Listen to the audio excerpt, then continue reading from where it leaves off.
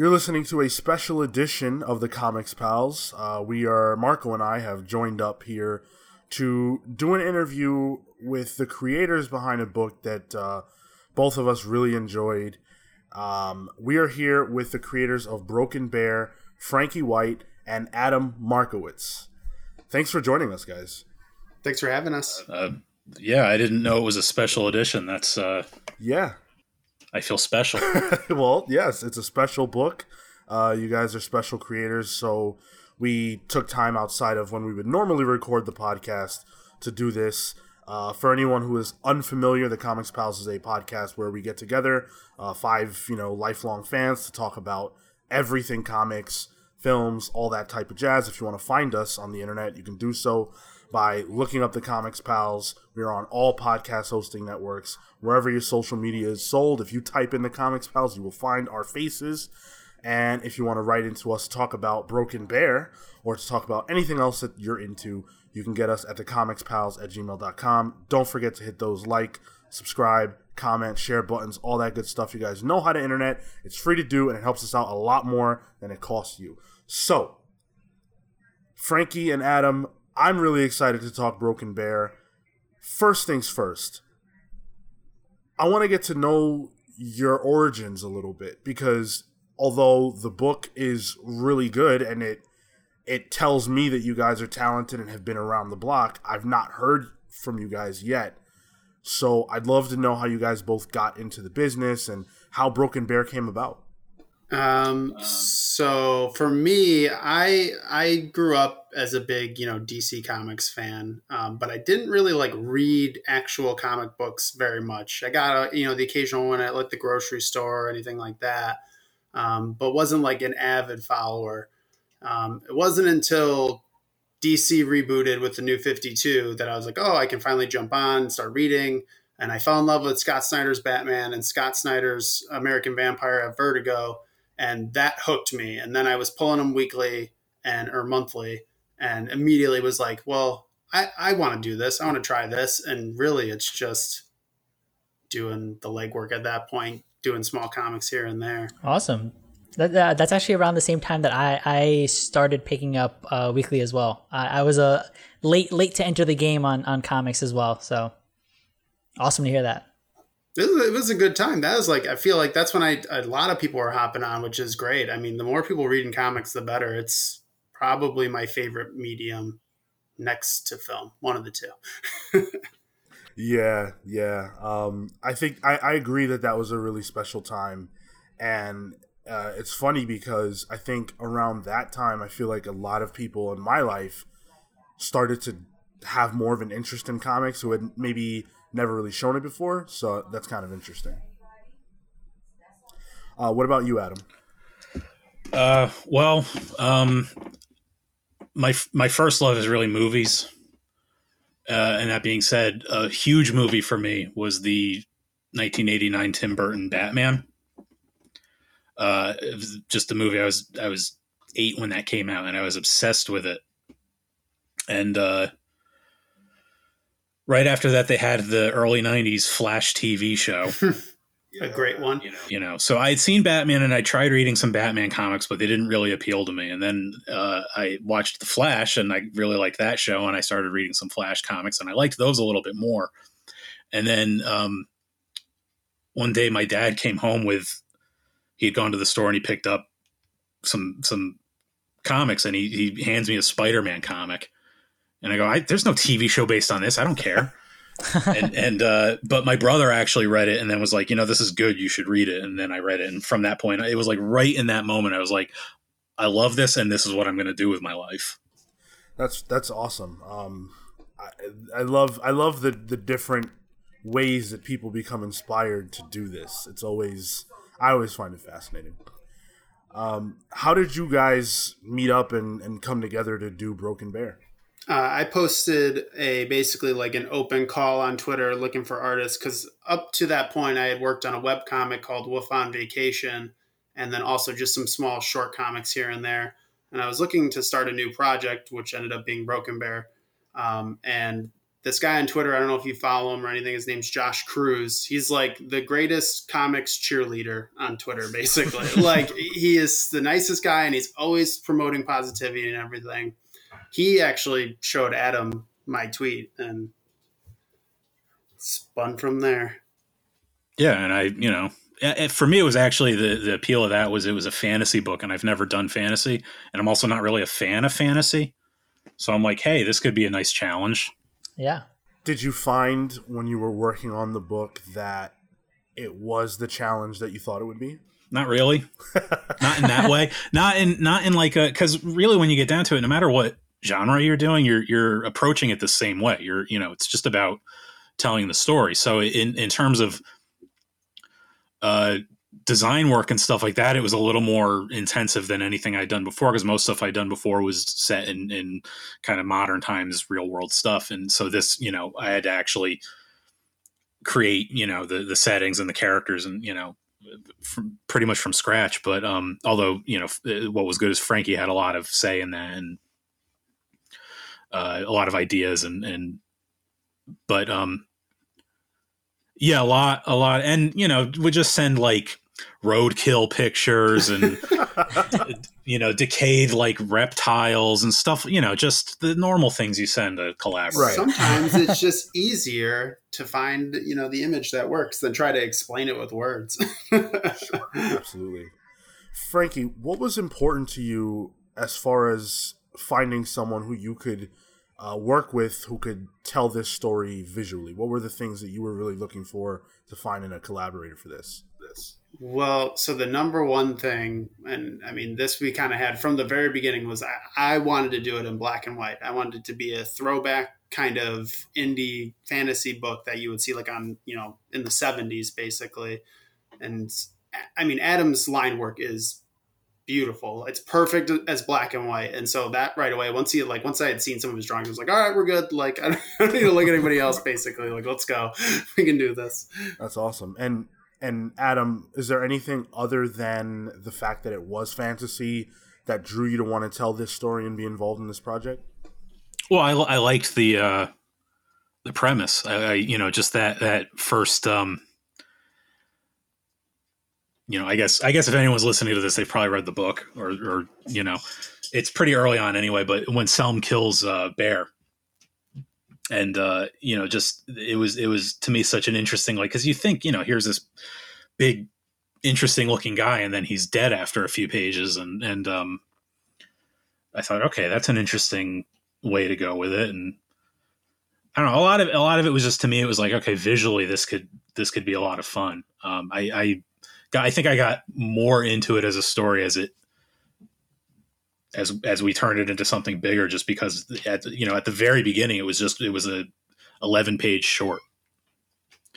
So I liked the short, and I knew that Frankee had ideas for other stuff moving forward, but we were not working on a graphic novel at that time. Okay. Yeah, I think one of the thing that appealed to me the most as a reader was that it hooks you quickly, right? It doesn't take but 10 less than 15 pages for you to kind of see, oh wow, this is not what you expected, and I think a lot of comics, they take their time getting where they're trying to go, and sometimes you can lose people that way, but this book really sort of thrusts you into the midst of something that is subversive, and that's a great way to hook someone. And you benefit from the fact that this is a graphic novel in the sense that if you pick it up, you kind of you have the whole thing.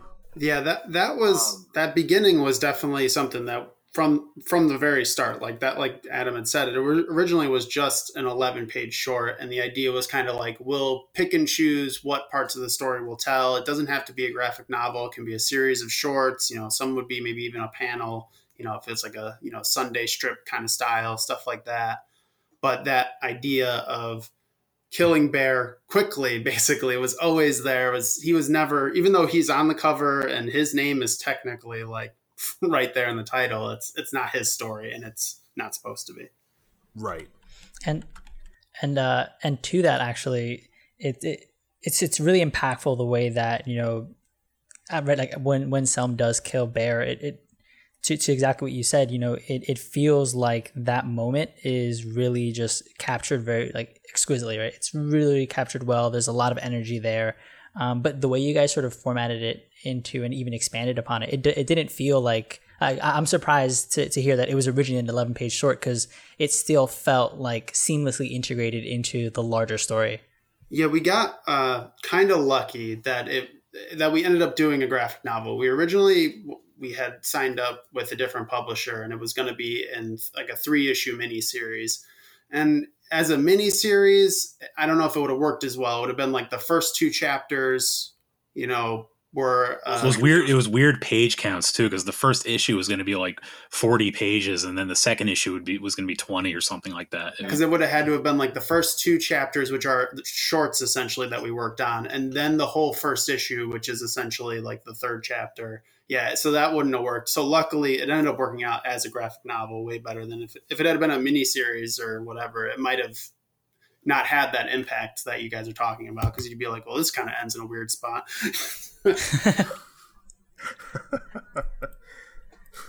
So go ahead, Marco. Sorry, and going back to that moment, actually, something that we always find it, and I know, Sean, you've had this experience with other books, and we had interviewed Tyler Crook at some point where he sort of says the way you control the page with color and with being able to sort of just like flip into that next moment. Adam, I really want to stick on that moment of Bear dying, because it's again, it just like, it's a huge moment for a relatively short character, or a character that's been introduced relatively recently. What was sort of like the idea behind bringing that energy and bringing that moment to life? God.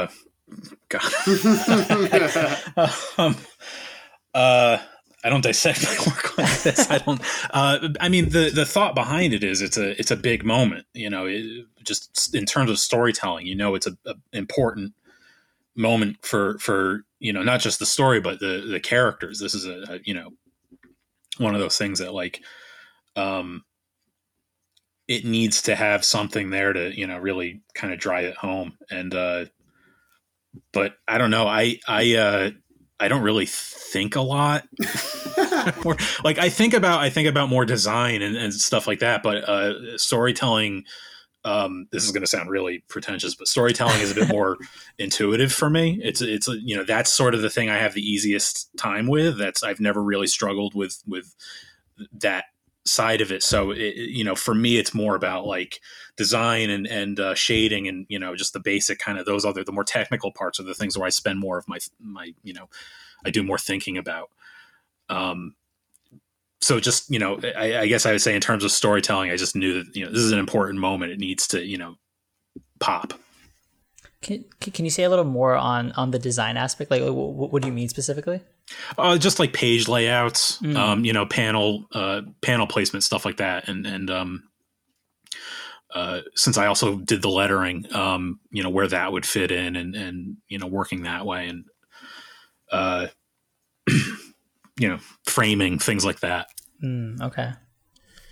Did you find it beneficial, and do you regularly do the lettering in your own books?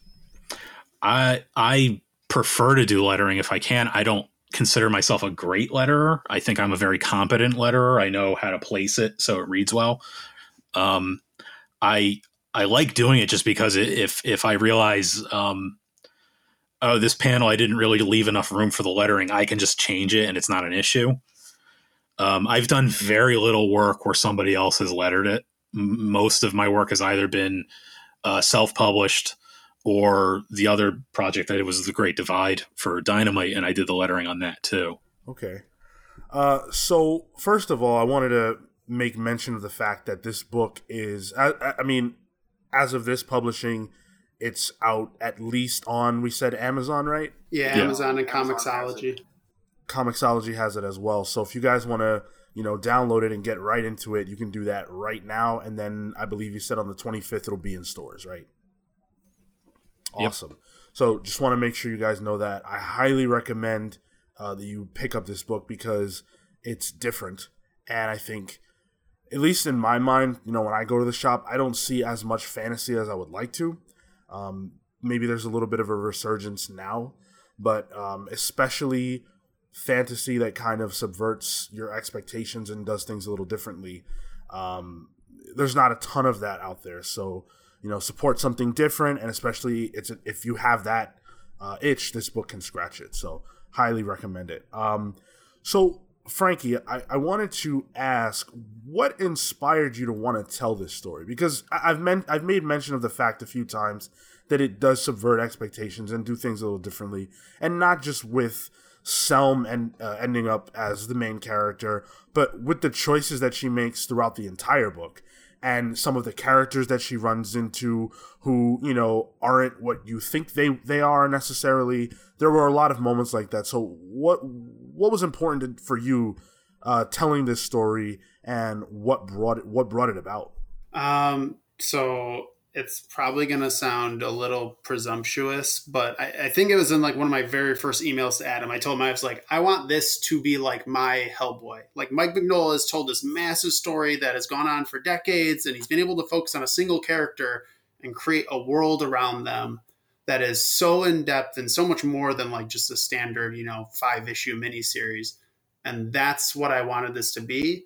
And I knew just from the start to do it, I had to put my character through their paces, basically. So it's the idea, basically, at the core of the story, that can you start with a character that does something that is, obviously terrible. It's a horrible thing that she did. And you can kind of understand the reasoning behind it, but can she get redemption? Does she even want redemption? And then just following that storyline, just seeing where it goes. And so the idea is now, basically, with this first volume, kind of putting her through her paces in a small sense as she's introduced to an entirely new world, and then going further, really sort of putting her in the crucible, so to speak. I really enjoyed those things, those elements of the story, because it was interesting to root for a character who I didn't necessarily like. I didn't like that Selm, made the choice to kill someone who, had been good to her. And I mean, I didn't like it from the perspective of it made me feel negatively towards that character. I think it was a really smart choice on your part. And the fact that there is heroism in her, even though she did this awful thing. But then what really flipped me and baked my noodle was the fact that at the end, she makes another choice that's kind of like questionable, that makes you think about, who is this character really? And what it did for me was it made me think, I want to see more of her. Yeah, I had the exact same moment. Glad it had that effect, because I had a lot of back and forth with my editor about that ending. He didn't want me to do it because he's like, she's already unlikable enough. And I was like, no, she's got to do it. Because the whole thing for me, at least for some specifically, is that I wanted her to be realistic. The trope in fantasy is the white knight, paladin type who is always doing good and doing their best. And I wanted her to be realistic. She's a character who is in horrifying circumstances constantly. And in real life, people are not always going to make the heroic choice. They're going to do what's in their best interest. And to be fair to Selm, at the end of the book, even though that portion of her story is over, she still has more she needs to do. She feels she needs to correct some of the mistakes she's already made. And unfortunately, the only way to do that is to make another terrible choice, basically. Right. Yeah, I think it works out really strongly. Have you thought a lot about what you might want to do beyond this story and with this world and these characters? Do you have those ideas? Yes. So, I'm already scripting the next volume. I have no idea when it's actually going to be done, because I'm hoping it'll be like double the size of the first volume. But overall, I have the main beats of her story mapped out, and fingers crossed I get to do everything I want to do. It's her whole life for the most part. Like, you're gonna see old lady Selm, like old man Logan. She's gonna get older and have to live a full life, basically. Her story doesn't end. Once she's beating one bad guy. Adam, is the story of Selm and Broken Bear something that you feel connected to enough to continue on with the project beyond just this one story? Well, I mean, I'm a co-creator at this point, so awesome. Yeah. Awesome. I mean, that's just that, to me, it's like, that's how I don't like have any great interest in working like Marvel or DC. I'm not a big like work for hire. Like I'll do it because I live in a capitalist society, but the goal for me is like, I really just, I want to work with people like Frank, and I want to work with, I want to write stuff myself, and I want to create, I want to do original stories, and but there's also that thing when you've been with characters for that length of time, drawing them every day for months, you get sort of attached to them. They start to sort of become real people to you in a weird way. Yeah, and that's something that I've heard a lot from creators in general, is just, the attachment. And it's awesome to hear that you both feel that attachment, because I really am hopeful for more Broken Bear. So are we. I was going to say, I hope the answer is going to be yes when the answer is like, nah, I'm done drawing it. I don't want to do it. Well, okay, that's been the podcast. I'll see you. So, speaking of, not necessarily having a great ambition for work for hire, the industry is in a really interesting place, because now I think more than ever, it's easy to, I shouldn't say easy, but it's more possible than ever to have a healthy career in comics and never touch Marvel or DC through, different publishers that are out now. There are so many more different ways to get your book out there into the hands of the people. What do you guys feel about the state of the industry right now from that perspective, from the perspective of someone who is, not at the big two? Well, right now I'm doing work for hire for a company that's not big two, so I feel pretty good about it. Awesome. I love it. I mean, for me, it's right now we're at a point where it's like the only thing that's stopping people from telling their story is putting in the time, and also the money too, because making comics isn't cheap, and I don't want people to think that it's an affordable thing. It can be expensive, but like that's really the beauty of it now, is that as long as you have that passion and drive, whether it's through an indie publisher or you're kickstarting things, or you're raising the money yourself and doing it on your own, there's so many ways to get your book out there, and there's so many cons now that it's like you can constantly be out there if you want to be out there, and interacting with the fans and pushing your work and making yourself known. And to that effect, I recently came from SPX, and that is pretty much exactly what you guys are talking about with respect to from the bootstraps. You guys are going in there, dropping these indie books, these books that are slowly trying to make and push the boundaries. And I think that this is exactly one of those kinds of books that is continually to try to push the comics medium, because as much as you can do that in Marvel or DC, you have editorial over you, but to even the story elements and the beats here, right, where you can kind of have Selm be an unlikable character, and you can do really wacky things with the art. It's really reassuring to hear that from your perspective, you guys feel positive about the industry in large. I feel like we've gotten to a point where big two it's not big two really. Like they're not really the comic book industry anymore in a weird way. Like they're the only two companies with corporate backers.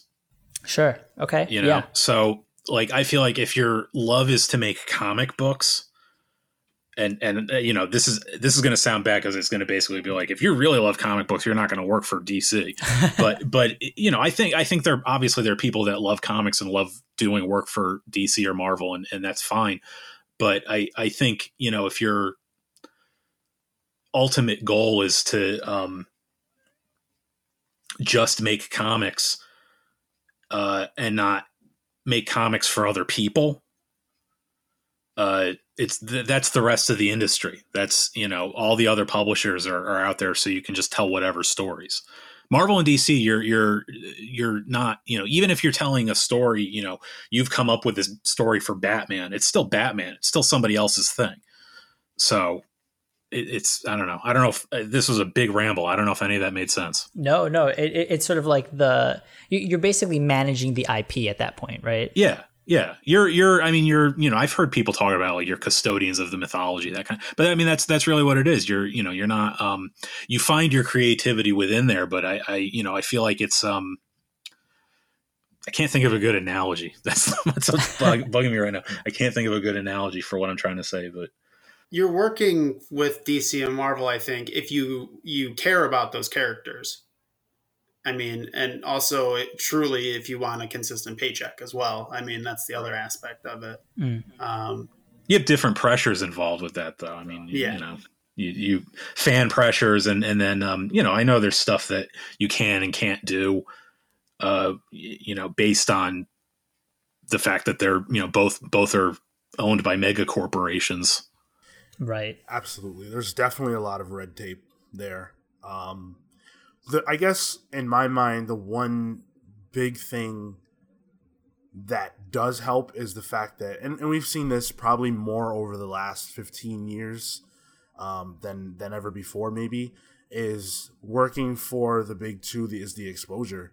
You look at someone like Rick Remender, his career as a creator-owned really blew up when he decided to, leave Marvel and bet on himself.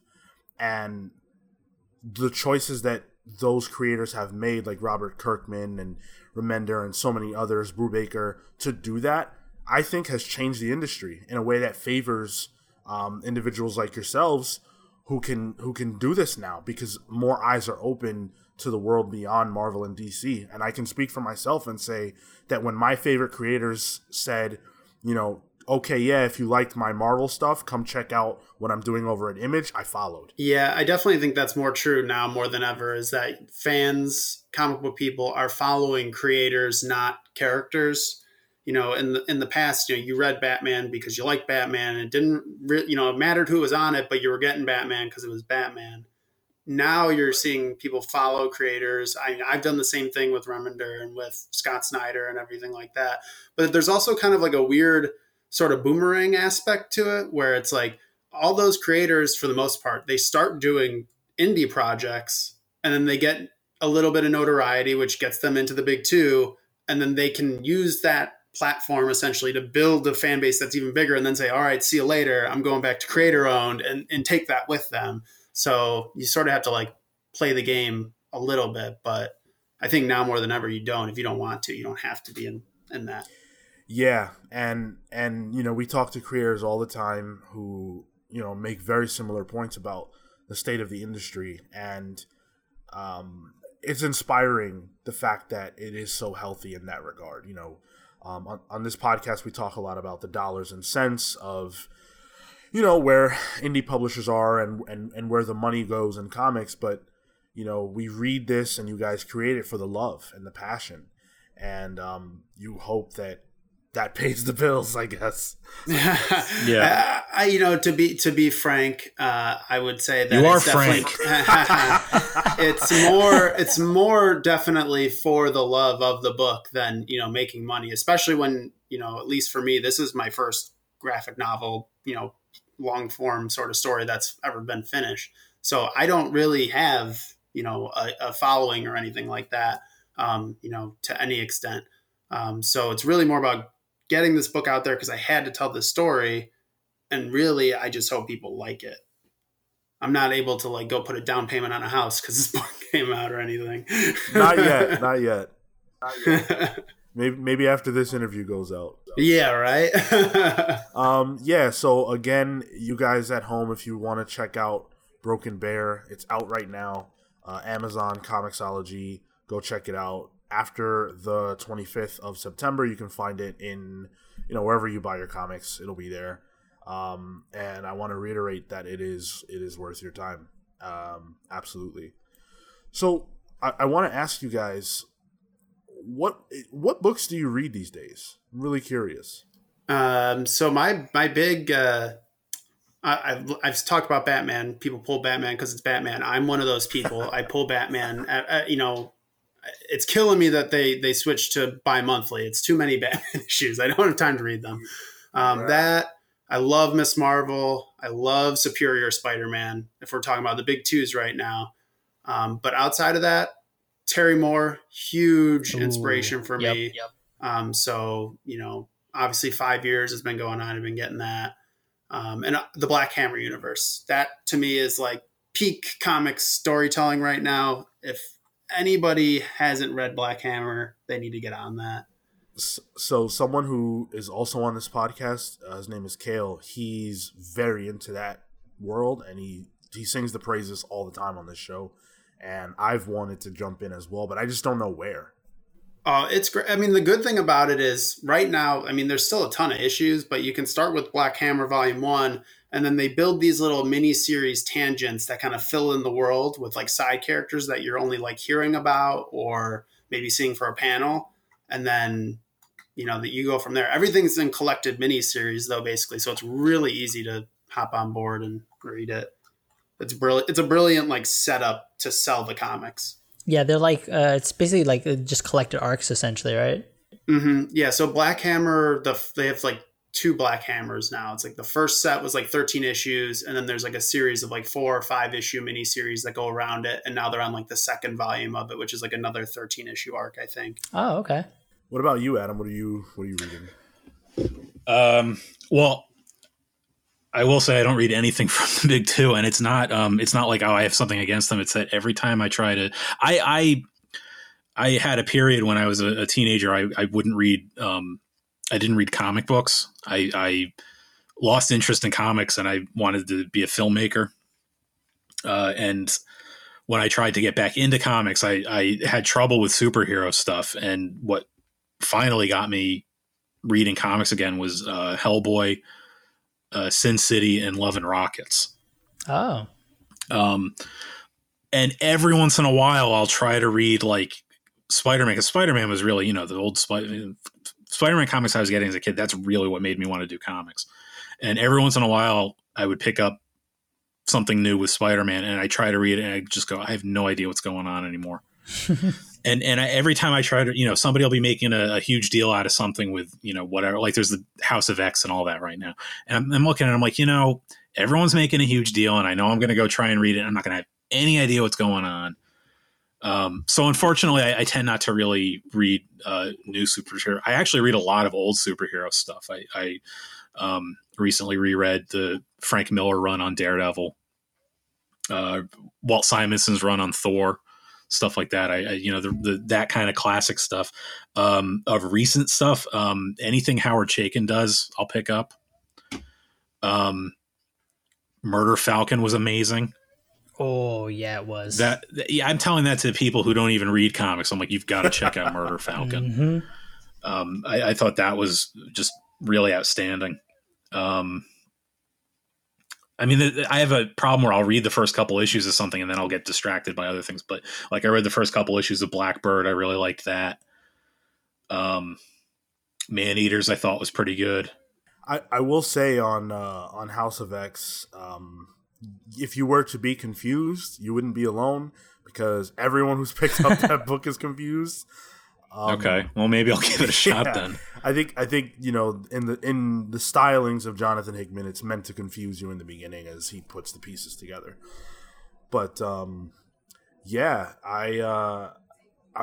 really glad that you guys are even finding the time to read, because so many times I ask that question and creators are like, I don't know, man. I have a pile to read that's a mile long and I can't even look at it. Oh yeah, I have that too. It's a backlog for sure. I'm like 4 issues behind on everything basically, but those are the books that I'm technically reading. Awesome. Well, I think we're going to close out here. Really great time talking to you guys. So thank you so much for granting us your time. I do want to give you the opportunity to let the people know where they can find you on social media, your websites, and whatever you want to let them know about. So you can find me on Twitter at Frankee_white, and that's spelled like the color. Frankee has 2 E's on the end. I'm also running a Kickstarter right now for a new comic I'm working on called 20 Fists. That's like a queer Romeo and Juliet meets the Warriors. So it's about a nasty romance and fistfights. With amazing artwork. Yeah, Kat Bauman's the artist on that. She is killing it. It's nuts how good she is. You can find a link to that on my Twitter, though, or just search it on Kickstarter. We'll also include a link to that in our description. So if you want to go straight to it, just click the description and you'll find it. You can find me on Twitter. It's at admancomics.com. That's also my Instagram, which I unfortunately am mostly updating with pictures of my dog lately. I like to post artwork, but I can't post any of the stuff I'm working on currently. So, but when I can, Instagram is also that's what that's there for. But Instagram is also Adman Comics. Cool. As for us, again, we are the Comics Pals all over the place. You guys know how to find us. Just at the Comics Pals, wherever it is that you want to, interact with us, and we will interact with you back. So again, thank you so much, Adam and Frankie, for joining us. The creators of Broken Bear. Go pick it up in stores September 25th. It's fantastic. Very much worth your time. Thank you again for joining us, and we'll see you guys next time. All right, thank you.